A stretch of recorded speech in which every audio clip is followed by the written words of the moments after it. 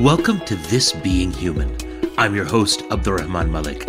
On this podcast from the Aga Khan Museum, I talk to extraordinary people from all over the world whose life, ideas, and art are shaped by Muslim culture.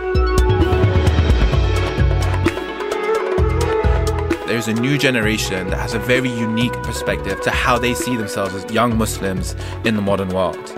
I am this wide-eyed girl. I'm like, I want it all. I want to experience it all. Everyone has a story. Sometimes you just have to find out what it is. Like the poem that inspires this podcast, The Guest House by Sufi poet Jalaluddin Rumi, we're talking to people who seek meaning and joy in work and life, regardless of what the day brings.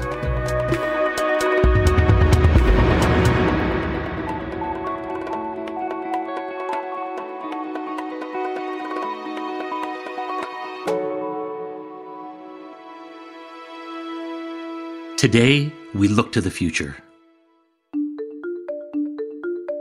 Maybe the trends are actually telling us things are going to get worse, but that is not set in stone. That is not prophecy per se. This is not a predestined outcome. This is a likelihood. And we know likelihoods, no matter how small the odds are, there are still odds that something can always be changed. We're living through a moment of major uncertainty. It's starting to feel like the end of the pandemic is in sight.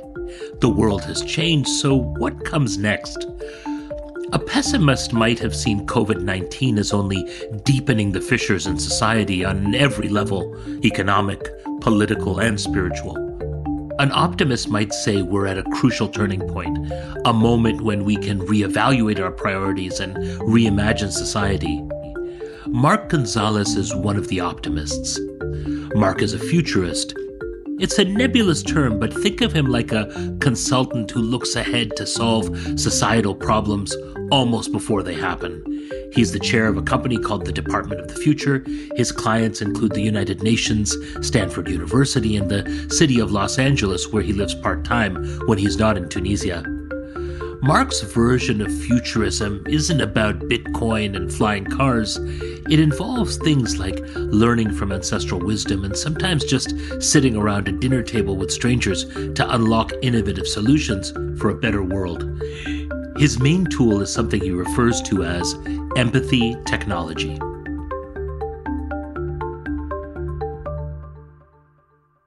Our approach in empathy tech was to actually look at a different lens of empathy, which is we're less concerned about this idea of, connecting with another's pain. We're more concerned about what are the mechanics which a human being understands themselves. And as you walk through the world, you see others as a part of yourself. What Thich Nhat Hanh, who recently passed, the great, brilliant philosopher and spiritual teacher of so many people, would call interbeing, to understand people as a connected part of each other. In other traditions, there's an actual word for that connection and how you see it. In Islam, we would say tawheed, which people would say is the oneness of God, but it's actually the understanding it's the oneness of everything.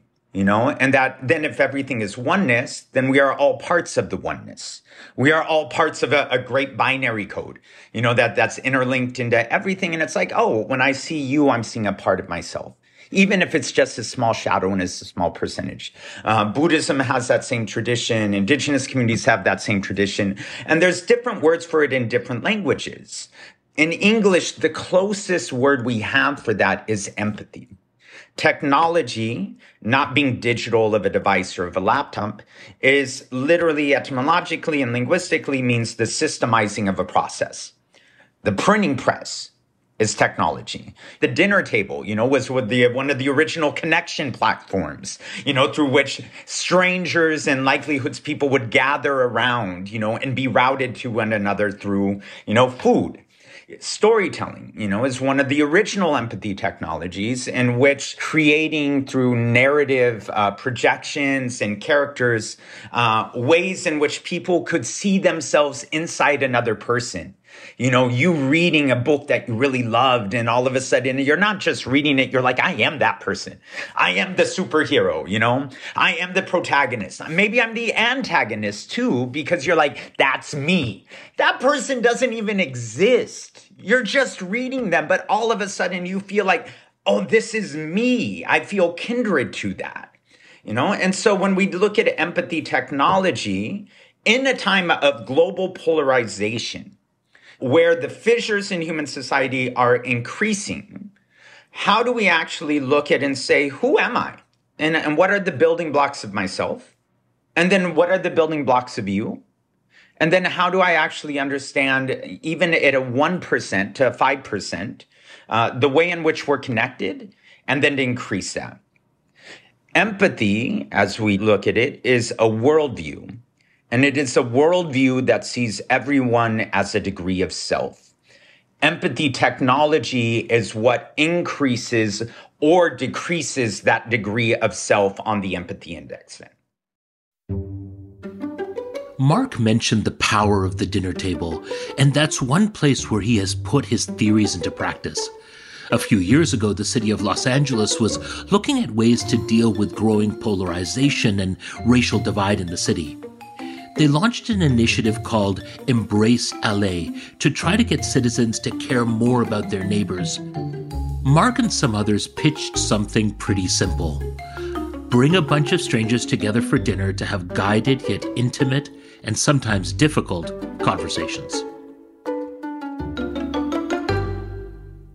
In the US, 1 out of every 5 meals is eaten alone by someone in a car. We are a very isolated society, even before we layer race, gender, class on top of it.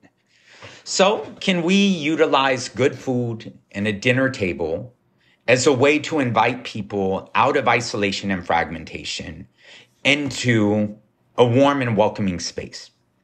Can we also, though, train residents in difficult dialogue methodologies, what we understand about in-group out dynamics, about, the art of conversation, to serve as an anchor to make sure that that the table is both a safe space and a bold space.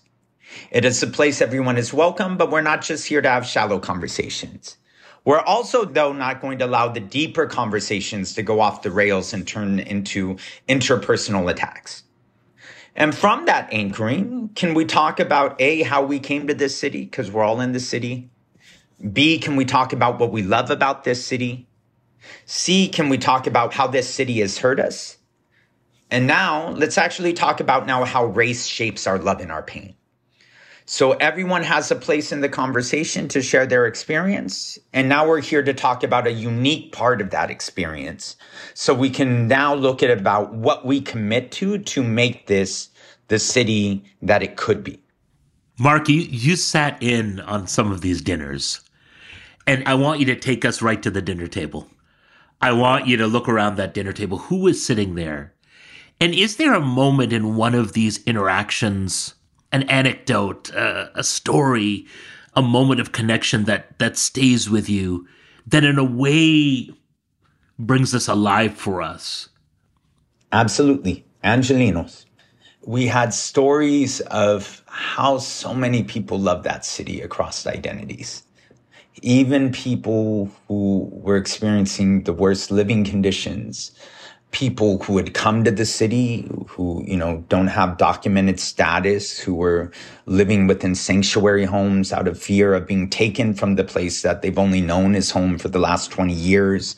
It's just talking about how much they love their home, And then you got into the ways in which policy, bad neighborhood, and different forms of mental mindsets that lead to supremacy and racism, the way in which that they were harmed. And that was the hard part, which is when you just hear and you see it from a person like, look, like my own neighbors called the police on my son. Not out of any malice or anything, but because of the doorbell systems that show a camera. And if you see someone strange in the neighborhood that you don't recognize, that, you can set an alert for the other neighborhoods. And, one mother sharing, literally like my son, my beautiful black son, who they all grew up with. They're like, there's this strange man walking around. I'm like, my son. And for people to get real beyond I didn't mean anything. It wasn't my part to be real about, like, listen, you can have a moment in your mindset, but here's the potential ripple effects of that moment. Okay, now that gets turned into a police report. Police report then turns into prepping a person who has been trained to look at the world through the lens of threat. And this is how an individual moment becomes a system and a statistic, which is then lived as an experience, as an individual moment for many more years to come if it ends tragically. I love the idea of empowering residents, right, in the tools of doing this. That it's not some outsider coming in and I'm going to facilitate a conversation for you, but it's going to emerge, right, from people gathering around this ancient technology, as you put it, of the dinner table, who look at each other, share the same food. And that's a powerful idea, Mark, and it really resonates, in my heart. And then the cynic journalist gets in the way of that. And something in my ear says, okay, look, we know from the last few years, from the time of the pandemic, society is divided in all kinds of ways, and it's getting worse. We can all be polite, but can we even agree on some basic facts and science? And so the question that I'm sure you've been challenged with many times is, can a conversation around the dinner table fix that? No, it cannot. I mean, a core part of, for me, when we were building Embrace LA was the premise that you cannot legislate the human heart. You cannot govern emotion. You can create environments that will try to, push it in a certain space. But if we are going to be successful at a long-term approach in a systems redesign of who we are as individuals and individuals interconnected at a scale, then we have to deal with the heart and the mindset. Now, because we were working with the city council, though, was as you're dealing with this authentic conversation, we do know that any solution that can be proposed to any challenge, it will only be as effective as the data that it's pulling from. So if we are getting real nitty-gritty conversations, we are able to actually then look at what are the trends coming up in the conversations of common pain points. And when we talk about the city we could be and what we would commit to, now we also have trends and data about what could be an effective solution, implementation, or what residents are asking for in a policy change. Now, because you're working with the city council, you can now present that to a council of, we did this conversation. We did 100 dinner tables in 4 days, specially designed ones held in the prisons, in Skid Row, in reentry communities, to fold in the parts of the individuals we often do not recognize as part of the city as well, to say this is who the city's not working for. And with that is how you begin iterating. You begin moving from a static of, this is the way it's always been, we're always not going to be in this condition, or trying to go 0 to 100 to utopia. Oh, and this is just what we need for everyone to be, amazingly good to one another. We are humans. We are complex creatures. Why do we not understand that we are going to need complex roadmaps and complex solutions that lead us forward? Mark is by nature pretty well positioned for cross-cultural dialogue. He lives at the intersection of many identities. His heritage is indigenous, Mexican, and French-Canadian. He has a family with his Tunisian partner. He's embraced Islam, and he splits his time between the United States and Africa. And yet he grew up in a tiny town in Alaska, where his father, born in Mexico, had followed one of his uncles for work.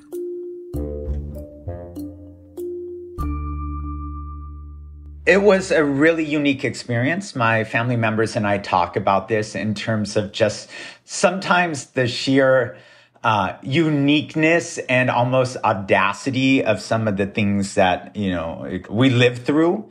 We used to have a rule for basketball as a school. Mind you, my high school was 32 people. My graduating class was 8 people. When you're in most coffee shops anywhere in the world, there's more people than was in my graduating class. The village we were in had 400 people, and then we lived in the trailer court outside the village. So going to the 400 people, that was going to town. Going to the city was going to Fairbanks, which was 40,000 people because it had a movie theater and a McDonald's and a grocery store. Because we didn't have a grocery store.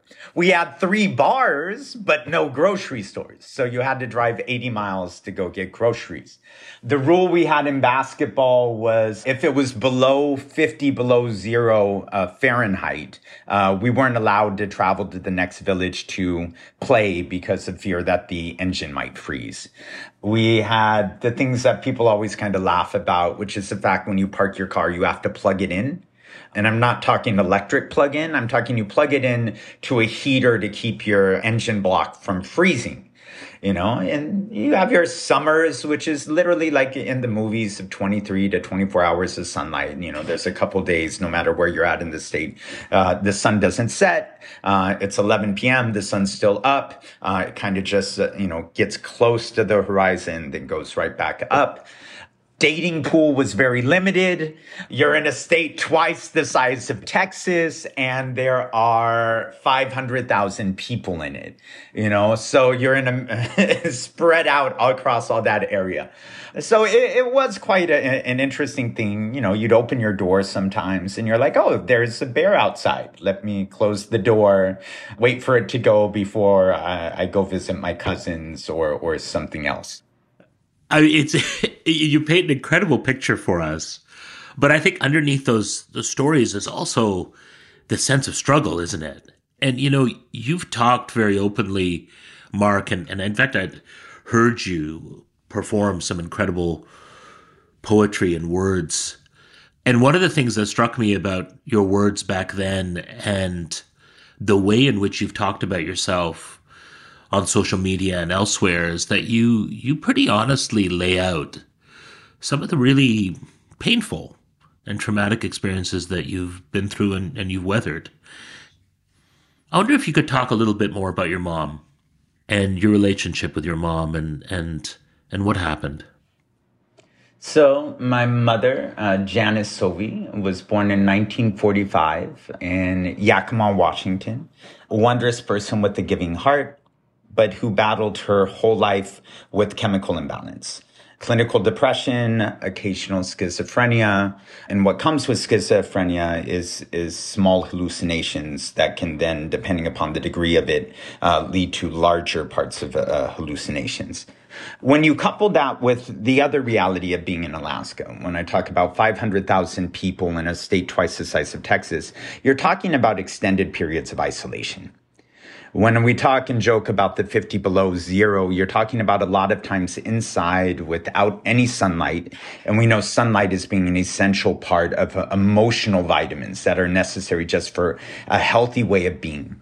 When I talk about the grocery store, but 3 bars, you're talking about the way in which people are coping with the darkness and the isolation by creating a meeting point through a bottle. Now, you add all of that in, and you don't have the most healthy garden, if you will, for the best parts of human emotion and human experience.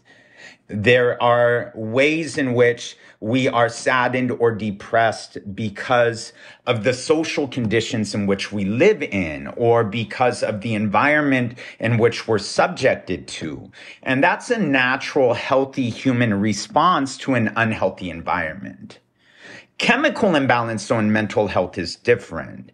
Chemical imbalance is I can change the environment, but there is something in the way in which my brain is functioning or my internal ecosystem that is not in alignment with itself. And that then leads to certain things going off the rails, if you will. And so Mom's Off the Rails was dealing with clinical depression and suicidal thoughts, and she had ended up attempting to take her life once, unsuccessfully, and then a second time taking her life.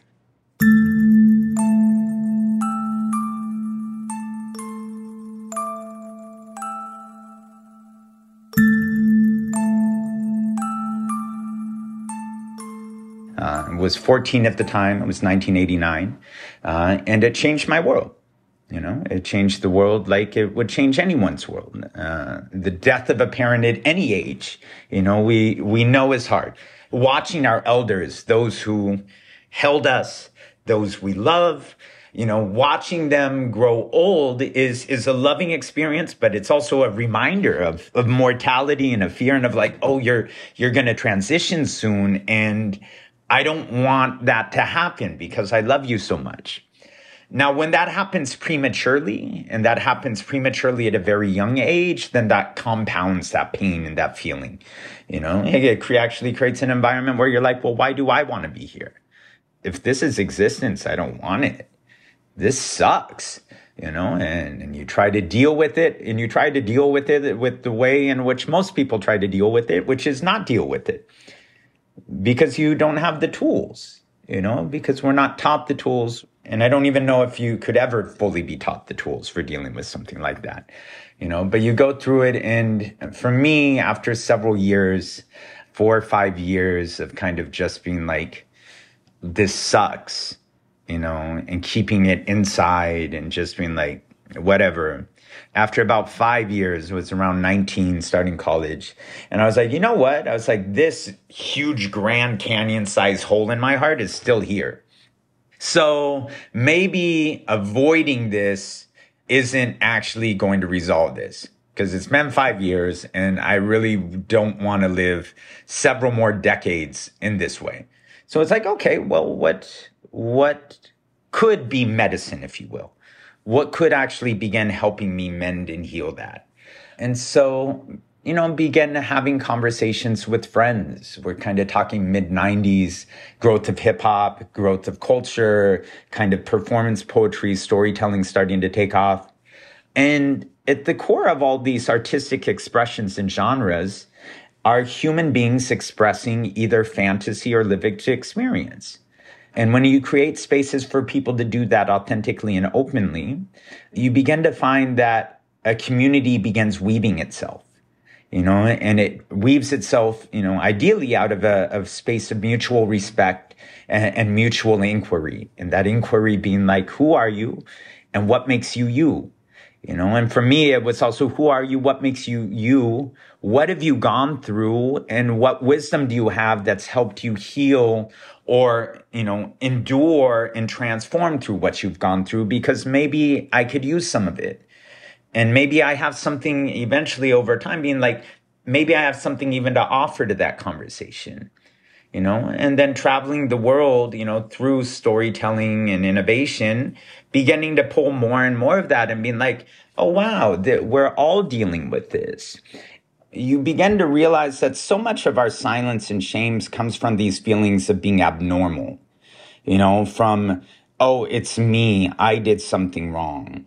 When you begin to actually look at the data and say there's millions and tens of millions of people experiencing something similar, to the point where that they would not want to even live another day on this earth, then you begin to realize maybe it's not the individual and maybe it's not the person.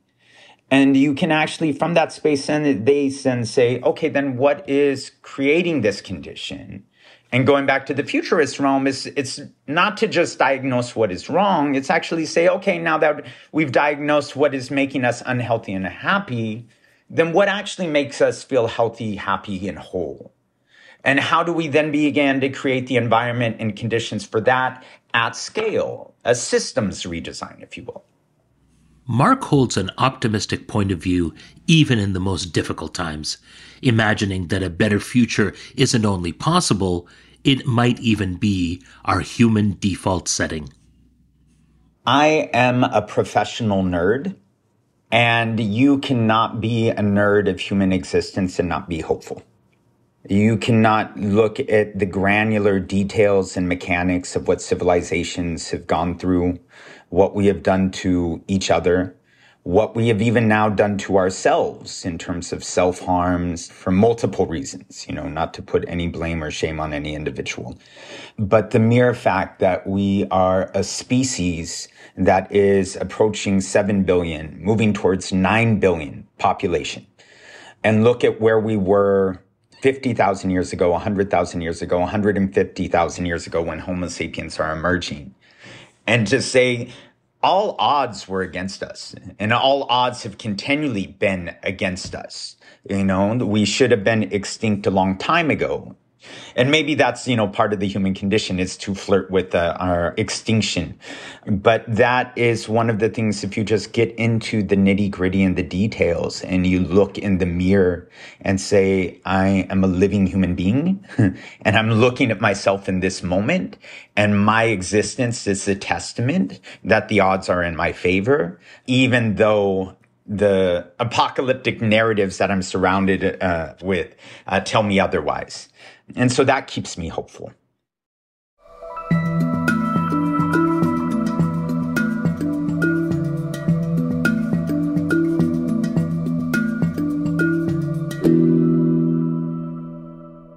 There's a spiritual journey that you've been on.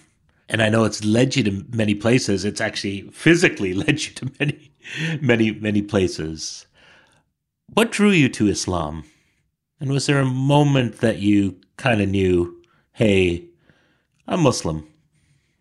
Years ago, there was a podcast that opened up their first interview question. So when did you become Muslim? And my response to them was, I don't know how to answer that question because becoming Muslim means I've arrived. And I was like, I still don't know if I'm doing this thing right. Because to me, being Muslim isn't about joining, quote, a specific village or a new box. My entering into of Islam had to deal with studying spiritual traditions, religion, and the questions of why are we here? Not finding it on the way I wanted to in the tradition I was raised, Catholic and Roman Catholic. Exploring different traditions and saying, what do you believe comes at the end of this existence? And is the end of this existence the end of all existence? Is if not, then what comes next? What governs the rules of what comes next? And trying to explore that, I think, partially, like anyone, it's like when you're faced with death at a young age, it makes you open up your mind to a different space of like, oh yeah, this is all a temporary moment, so then where is my compass, and my manual, to help me navigate this temporary to wherever I'm going next? Islam for me was introduced in the mid-2000s through Wondrous Communities was part of in Los Angeles. And a key part of it was not in what the ways in which people often think about coming to a tradition, which is like, okay, dawah, or, okay, we're going to go knock on someone's door. Yeah, someone called you, someone did the missionary work, someone gave you the good word. Yeah, someone gave you the pamphlet of like, why, this revelation is true, and because of the Arabic word for this, it proves that this was understood 1,200 years ago, and that's proof. No, that's not how I entered into this journey at all. It entered through creative conversations with people who were also dealing with wounds and healings in the middle of the U.S. invasion of Afghanistan and the war in Iraq, with the increase in the Bush administration and the creation of ICE and deportation of communities, the lead up to the Great Recession and the huge layoffs that happened and people facing economic calamity, and being in your early and late 20s during that time, and for me then approaching 30s, having a community that was just asking questions about, like, again, what do you believe? Like, there's a lot going on. This is heavy. Like, what's your medicine and what's keeping you grounded in this moment? What's keeping you going? And us just being open with one another. And doing a lot of readings, I just share like the things that I naturally would begin to feel.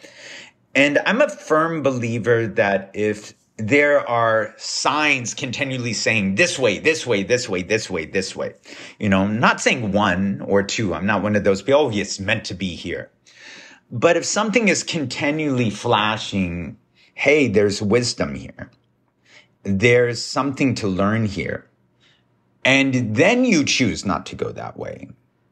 Then that means either you're not ready or you're not comfortable with that part of you yet.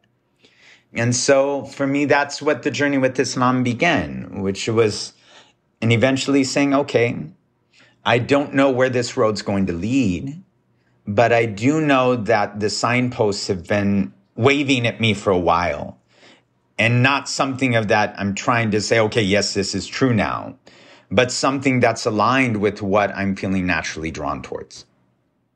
Lately, Mark has embarked on a new project, a physical space in the bustling heart of the ancient city of Sousse in Tunisia. It's a place that embodies many of his philosophies. He calls it the New Medina, an 8,000 square foot community hub with a culinary lab, at least 8 guest rooms, and a space for innovation and entrepreneurship. But most importantly, it's a multi-generational home for his own family, with a big table for sharing meals. It's also a place of hope, something which Mark has always maintained. We are in a neighborhood that my wife's mother was born in and my wife's grandmother was born in, that we now live in and that our children live in. And so it is one of the things that, just even center, there are 4 generations of women in that space at any given time. And I think that is a powerful beginning to say what we are doing. It is to look at generational lineage and to lean into that in order to build forward for the sakes of our little ones. My oldest daughter is 7.5. She has 3 passports, speaks Arabic, French, English, and is learning Mandarin.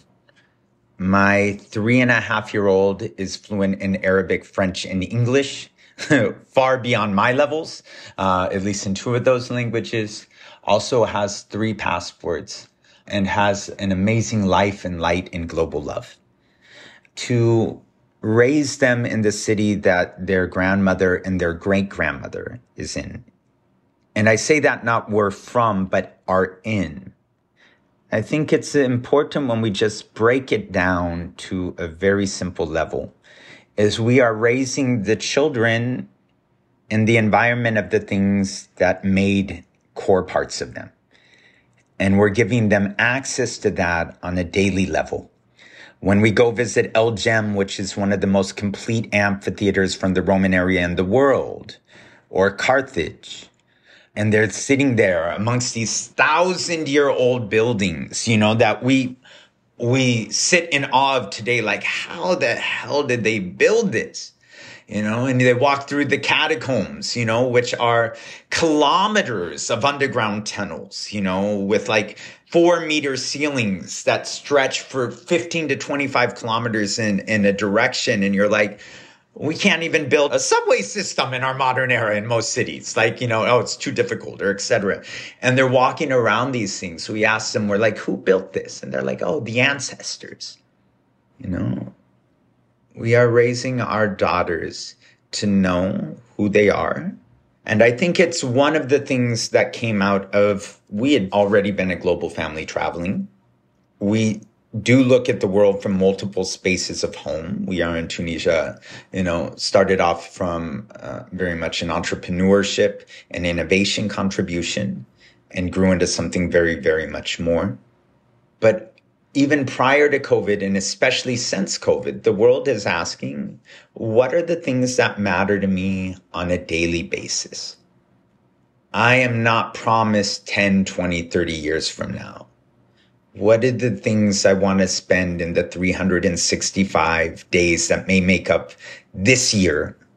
Because I don't know if I get another one. The quality of life question. And I think that that's a beautiful thing for me, for our girls, is that our girls are very much having a childhood that they enjoy.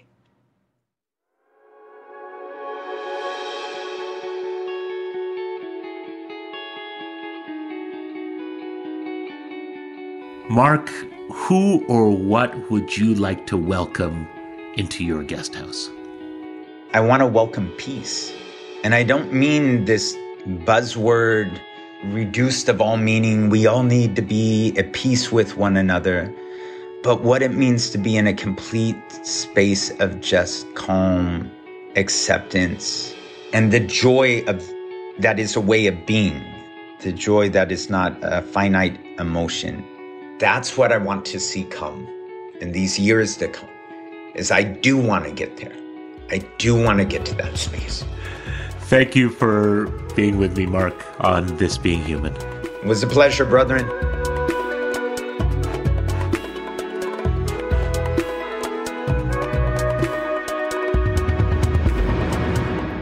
Thank you for listening to This Being Human. You can find more resources related to this conversation by clicking on the link in the show notes. This Being Human is produced by Antica in partnership with TVO. Our senior producer is Kevin Sexton, with production assistance from Abi Raheja. Our executive producer is Lisa Gabriel. This episode was mixed by Kevin Jung. Original music by Boombox Sound. Stuart Cox is the president of Antica Productions. Katie O'Connor is TVO's senior producer of podcasts. Laurie Few is the executive for digital at TVO. This Being Human is generously supported by the Aga Khan Museum, one of the world's leading institutions that explores the artistic, intellectual, and scientific heritage of Muslim civilizations around the world. For more information about the museum, go to www.agakhanmuseum.org. The museum wishes to thank Nader and Shabin Muhammad for their philanthropic support to develop and produce This Being Human.